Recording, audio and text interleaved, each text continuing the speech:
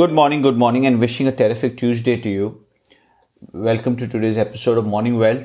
Three things that we will talk about. What's the political upside for Pelosi? OPEC Plus warned of a precarious outlook. SoftBank buying out of the money calls. US stocks took a sharp hit on Monday as hopes continued to fade for a stimulus deal. After the market closed though, news broke that House Speaker Nancy Pelosi and Treasury Secretary edged closer to ironing out some of the remaining policy differences, holding up a sweeping relief package. Over the weekend, Pelosi had indicated that the White House needed to reach a deal with the Democrats by Tuesday evening to produce relief legislation that could pass before the election. Major US stocks indexes opened higher but retreated over the day as Democratic imposed deadline for a deal approached with no clear signs of progress. The Dow was down about 1.4%. The blue chip index had been up more than 105 points just after the opening bell. A statement from the director of global markets Boston Partners summarizes what I've been also talking about. President Trump could love to have a stimulus package before the election, but there is no political upside for Pelosi to sign anything before the election. She can always blame it on the fact that the Republicans didn't want it, and that's why we have not been able to support you in terms of the relief package.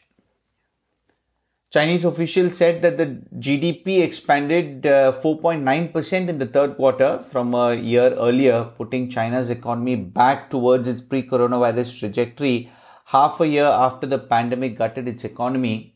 Investors had a mixed reaction to the data though. The growth figure fell short of some expectations. The Shanghai index was down about 0.7%, while Hong Kong was up by 0.6%. In Europe, the Euro Stoxx 600 was down by 0.3%. Overall, the S&P 500 was also down 1.6% and the Nasdaq was down about 1.7%. That's the fifth consecutive losing session for the Nasdaq. Yields were up. The 10-year was up to about 0.77. The dollar fell against most of the G10. Aussie retreated a little bit, but yen also failed to appreciate. Gold advanced and Asian equity futures are in the red. OPEC Plus warned of a precarious outlook as a resurgent pandemic hurt crude demand. Saudi Arabia and Russia showed their unity at the meeting, with top officials offering very bearish views. There were no discussions on supply curbs next year, and the decisions are expected at the December 1 summit, if at all there is.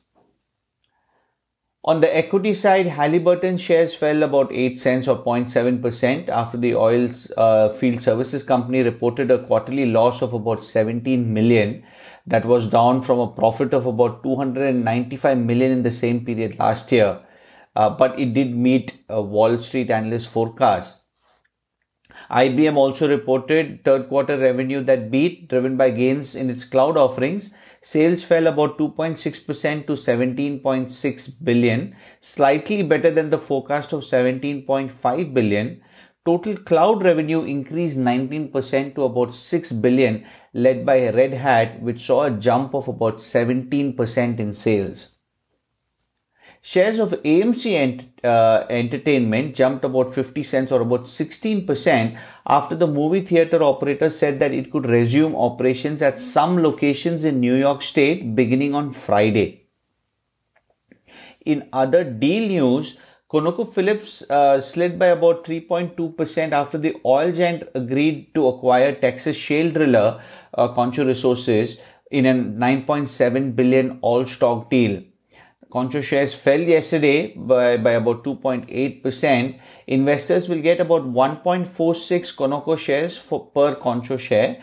So that's a 15% more than Concho's closing price on October 13th, which is when the talks were initially reported.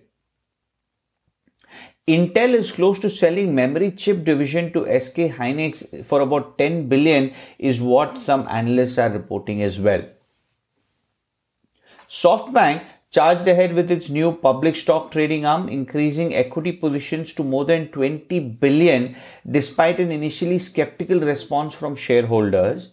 Over the past few weeks, SoftBank renewed its commitment to buy public equities trading arm around expectations of a volatile third quarter earnings season. SoftBank has been buying out of the money call options, which deliver returns when share prices rise, by selling calls at even higher prices. So basically a call spread that they are buying on various stocks. Lastly, on the FX front, the dollar traded lower against most of the majors on Monday as the new stimulus deadline looms. There are a number of Federal Reserve officials scheduled to speak this week, but there's very little market moving data outside the market PMIs on Friday that will shed some light on whether the record-breaking new coronavirus cases in 10 states take a bite out of the growth in October. Remains to be seen. That's the update. Stay safe and healthy, everyone, and I'll speak to you tomorrow.